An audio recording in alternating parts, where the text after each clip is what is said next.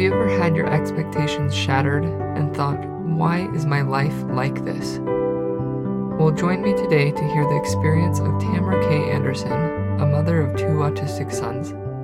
She has had to grapple with the question, why can't I have a normal family? And her journey through her trials is inspiring.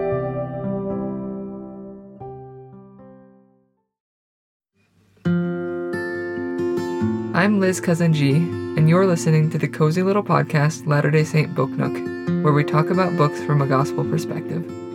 Whether fiction or nonfiction, religious or not, great books are like wells of wisdom just waiting to be drawn from, and that's exactly what we're going to do. So if you love books and you love the gospel of Jesus Christ, you're in the right place. Come and learn from the best books to help you live your best life.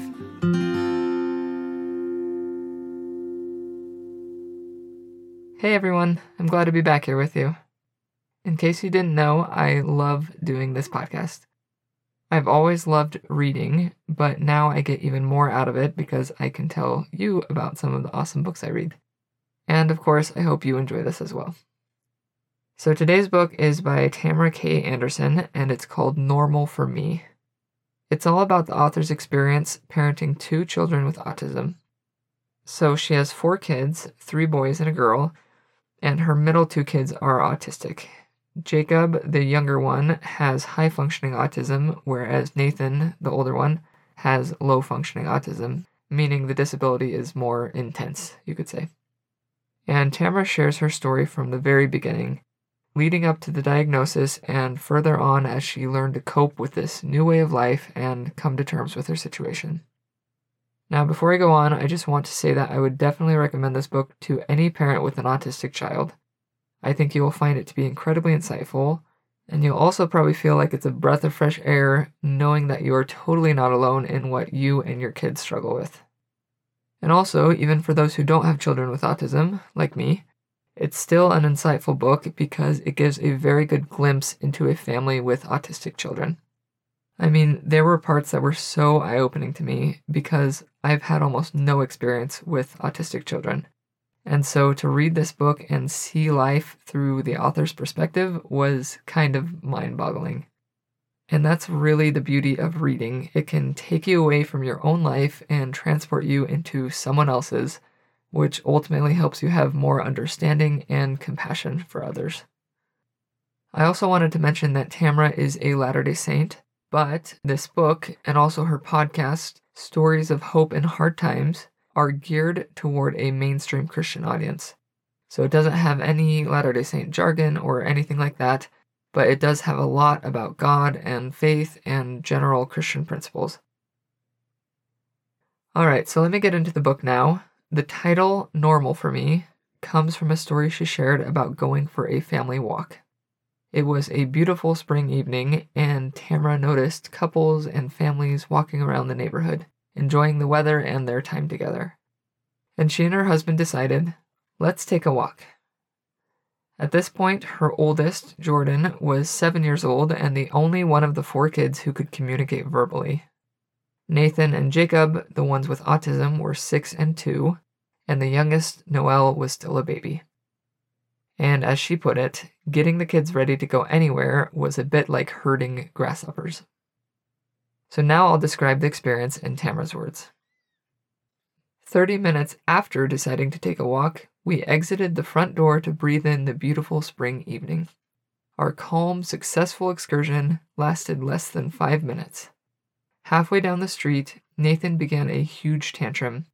He did the leg drop kids do when you're holding their hand, forcing you to either drag them or carry them. Screaming at the top of his lungs, he brought chaos to the quiet evening. No words, just crying. He didn't want to go on a walk, and nothing we could do or say could convince him otherwise. We even tried bribery, but it is hard when your words aren't understood. My husband scooped Nathan up and took him home, and I dutifully finished the walk with the other 3 children. As the sun commenced its descent, my heart sank with it. By the time I returned home, I felt overwhelmed and flooded with despair. Once I had the children settled for the night, I fell on my knees, my heart aching. Questions spilled from my anguished, weeping soul. Why do we have 2 children with autism? Wasn't one enough? Why is life so hard? Why can't we just go on walks like a normal family? Why can't we be a normal family? Somewhere amidst all my blubbering came a firm yet kind answer. God simply whispered, "Tamara, this is normal for you." This simple truth surprised me as it resounded over and over within me. The more I thought about it, I realized I had never known normal as other families experience it. I have 2 typically developing children and 2 little boys blessed and challenged with autism. That is my normal, what God gave me to love and cherish. Once I saw myself in that light, asking all those why questions became ludicrous. I had fallen into the unhappy trap of comparing my family, my children, and my life to others. I needed to free myself from those comparisons and embrace the gifts with which I'd been given. God pushed back my fog of despair and doubt and lifted me to a higher level of understanding. No, my life wasn't what we would call normal, but then again, whose life is normal? I really like that. I think that when we're upset about something, part of that frustration comes from the situation itself, but part of it often comes from things just not living up to your expectations. There's a certain way you expect your life to go, or how you expect your marriage to be, or your children, or your job, or whatever it is, and when those expectations aren't met, it's hard. But instead of comparing our situation to others, or to our ideal situation, we should try to accept it, learn from it, and keep trudging forward. This, of course, is not easy, which is what Tamara talks about next. After her son Nathan received the diagnosis of autism, she struggled. She went through the whole grief cycle: denial, anger, bargaining, depression, and finally acceptance. And one of my favorite things about this book is how raw it is. How vulnerable the author is in sharing not just the positive parts of her journey, but also so much about her struggles. So I want to share some snippets of one of her journal entries about a day she called the day from hell. And strangely enough, this was actually one of my favorite parts of the book because it taught me a powerful lesson about journaling, which I want to talk about a little later. So here it is. And by the way, I apologize if this is a little graphic, but I think any parent has had to deal with something similar at some point. I had Jacob in for his physical today. Our doctor confirmed he has autistic tendencies, and I felt like crying. I know he does, but I really don't want to do this again. I don't want to lose another sweet boy to autism. It is too hard and too painful. Autism is such a cruel disease. The baby is born and you look at it and it is so perfect. The baby develops normally and then little by little that baby is taken away. And you deny it is happening, but something is wrong. And all of a sudden, the baby that loved you will not look at you or talk to you, and they start doing weird things. And you want to just weep. Oh, how unfair life is for them, too. They get a faint glimmer of normalcy before this crippling power overtakes their mind. I hate autism. I hate it. It is destroying my children. Why does this have to happen to our family? Tonight I got mad and frustrated. Nathan played in his poop and wiped it all over himself 2 times today. Then, after I had put them down for the night, Jordan yelled through their bedroom that Nathan had pooped on the floor. When I walked in, Nathan was smearing his poop into the carpet with his foot. It was the worst I had ever seen. I just started crying and crying. I was angry. I kept saying, "Why do you do this?" Justin, that's her husband, has been sick today, and he came upstairs and brought me the cleaning stuff, rags and a spray. The problem was it was so smeared into the carpet, it wouldn't come out with a rag. I was totally overwhelmed and just kept crying. I was angry because I didn't want to clean up the poop. The task seemed so daunting. Why would anyone play in their own poop? I was angry because I can't have a normal family. I was angry because other people have all normal kids. Sometimes I feel like God is punishing me because I am not good enough or patient enough. Maybe God knew I wouldn't be a good enough mother, and so he gave me kids I couldn't mess up. There are times I really love being a mother, and there are times I really hate being a mother. At this moment, I did not like Nathan at all. I've never felt so angry with him. He has been such a pill this summer. I try to help him and he yells at me. I try to get him dressed and he screams and kicks me. Tonight, after I put him in the shower and rinsed him off, I went to get him and he had once again smeared poop all over himself. I was so angry. I yelled, "What is wrong with you? This is not normal behavior. I mean, I know he isn't normal, but that is not normal for an autistic kid, is it? I guess the question is more, what is wrong with me? Why do I have these feelings of anger? It isn't normal. This isn't me." I got a counselor's name from our family doctor today. Justin and I have been talking about going to one. I'm sorry, but I had to vent tonight. I have had a headache all day and now I feel like crap. I have apologized to everyone. I feel totally numb inside right now. As I have written this journal entry tonight, I have cried again, but now I am just exhausted and numb. So like I said, this was one of the most powerful parts of the book that will stay with me for a long time. And it's not because of the story itself, it's because she wrote it down. She wrote all of that in her journal. Unlike me, who, when I have a bad day, the last thing I want to do is journal about it. I think sometimes I'm too ashamed to write, or maybe I just rather try to forget it rather than to relive it later if it's written down. But whatever the reason, I am not very good about journaling about hard times. My entry for that day probably would have said, "Absolutely horrible day that I never want to think about again. Goodbye." But you know what? I am going to change. And in fact, I have started to change thanks to this book. I have started being more honest and real in my journal entries, and it has made a world of difference. It helps me actually work through my feelings instead of just trying to bury them. And you know, there's a part of me that worries what people will think, like my posterity, when they eventually read journal entries like that.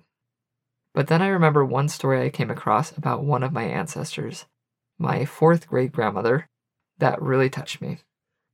She had enjoyed a peaceful, successful life in England for many years. She was even a cook for the Queen at one point. But when she and her family joined the church, they left for Zion, like many others. And this is a passage describing the time when they got to Utah. The winter was severe, and the next summer, Indian trouble broke out and they were forced to go to Manti. The grasshoppers came one year and destroyed the crops. The family often went without supper, then got up in the morning and went to work without a taste of food. Could anyone blame Anne Longman for saying she missed her life in England, where she had plenty to eat and all the comforts of life? One of her daughters remembered her mother, standing with her head on her arms resting on the mantelpiece, with tears dripping like rain on the hearth beneath. But in spite of this, she was a brave and courageous woman. That image is more powerful to me than 1,000 inspiring stories of faith-filled saints crossing the plains and overcoming every obstacle they faced. Because it's just so real. Life is hard sometimes. Sometimes you doubt, sometimes you question, and sometimes you cry. But you can still be considered courageous just for pressing on. And that was something I really needed to hear when I read that entry. So as for my own journal entries, I don't think I'll mind if one of my future grandchildren finds an entry I wrote about how ridiculously hard it is to be a parent sometimes, because maybe it will help them feel understood, like they're not alone in this crazy journey we call life. And just to relate this back to the gospel, like I always try to do, here's what President Spencer W. Kimball said about journaling. Get a notebook, a journal that will last through all time, and maybe the angels may quote from it for eternity. Begin today and write in it your goings and comings, your deepest thoughts, your achievements and your failures, your associations and your triumphs, your impressions and your testimonies. What could you do better for your children and posterity than to record the story of your life, your triumphs over adversity, your recovery after a fall, your progress when all seemed black, your rejoicing when you had finally achieved? Some of what you may write may be humdrum dates and places, but there will also be rich passages that will be quoted by your posterity. I like that because it includes the good and the bad. Don't just write about the triumph, write about the adversity. Write about when all seems black, and that way your progress will shine even brighter. And maybe the angels won't be quoting the parts where you vent your frustrations about your days from hell, but trust me, your posterity will be glad to know they're not alone. Well, sorry I went off on that for so long, but I thought it was a really powerful lesson that I got from this book. So let's go ahead and take a break, and then I'll mention a few other things I learned from this.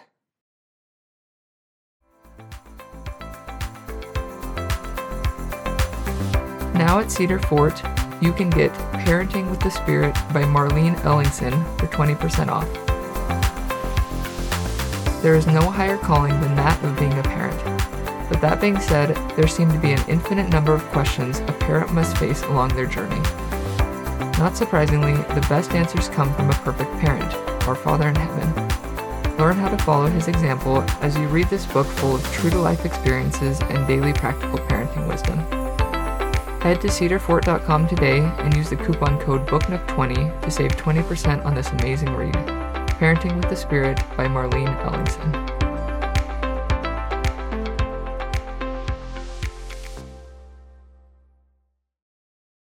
Alright, so for this second half, I want to share several quotes from this book, Normal for Me, and share what I learned from them. So first off, let's talk about judging others.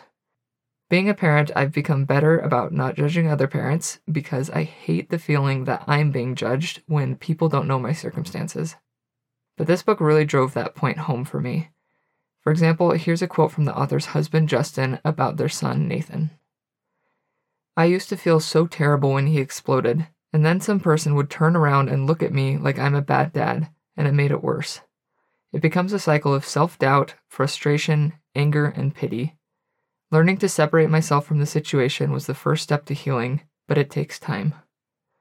I can't number the times that people somewhere in public gave us the look that says, "Do you have any clue how to be a parent?"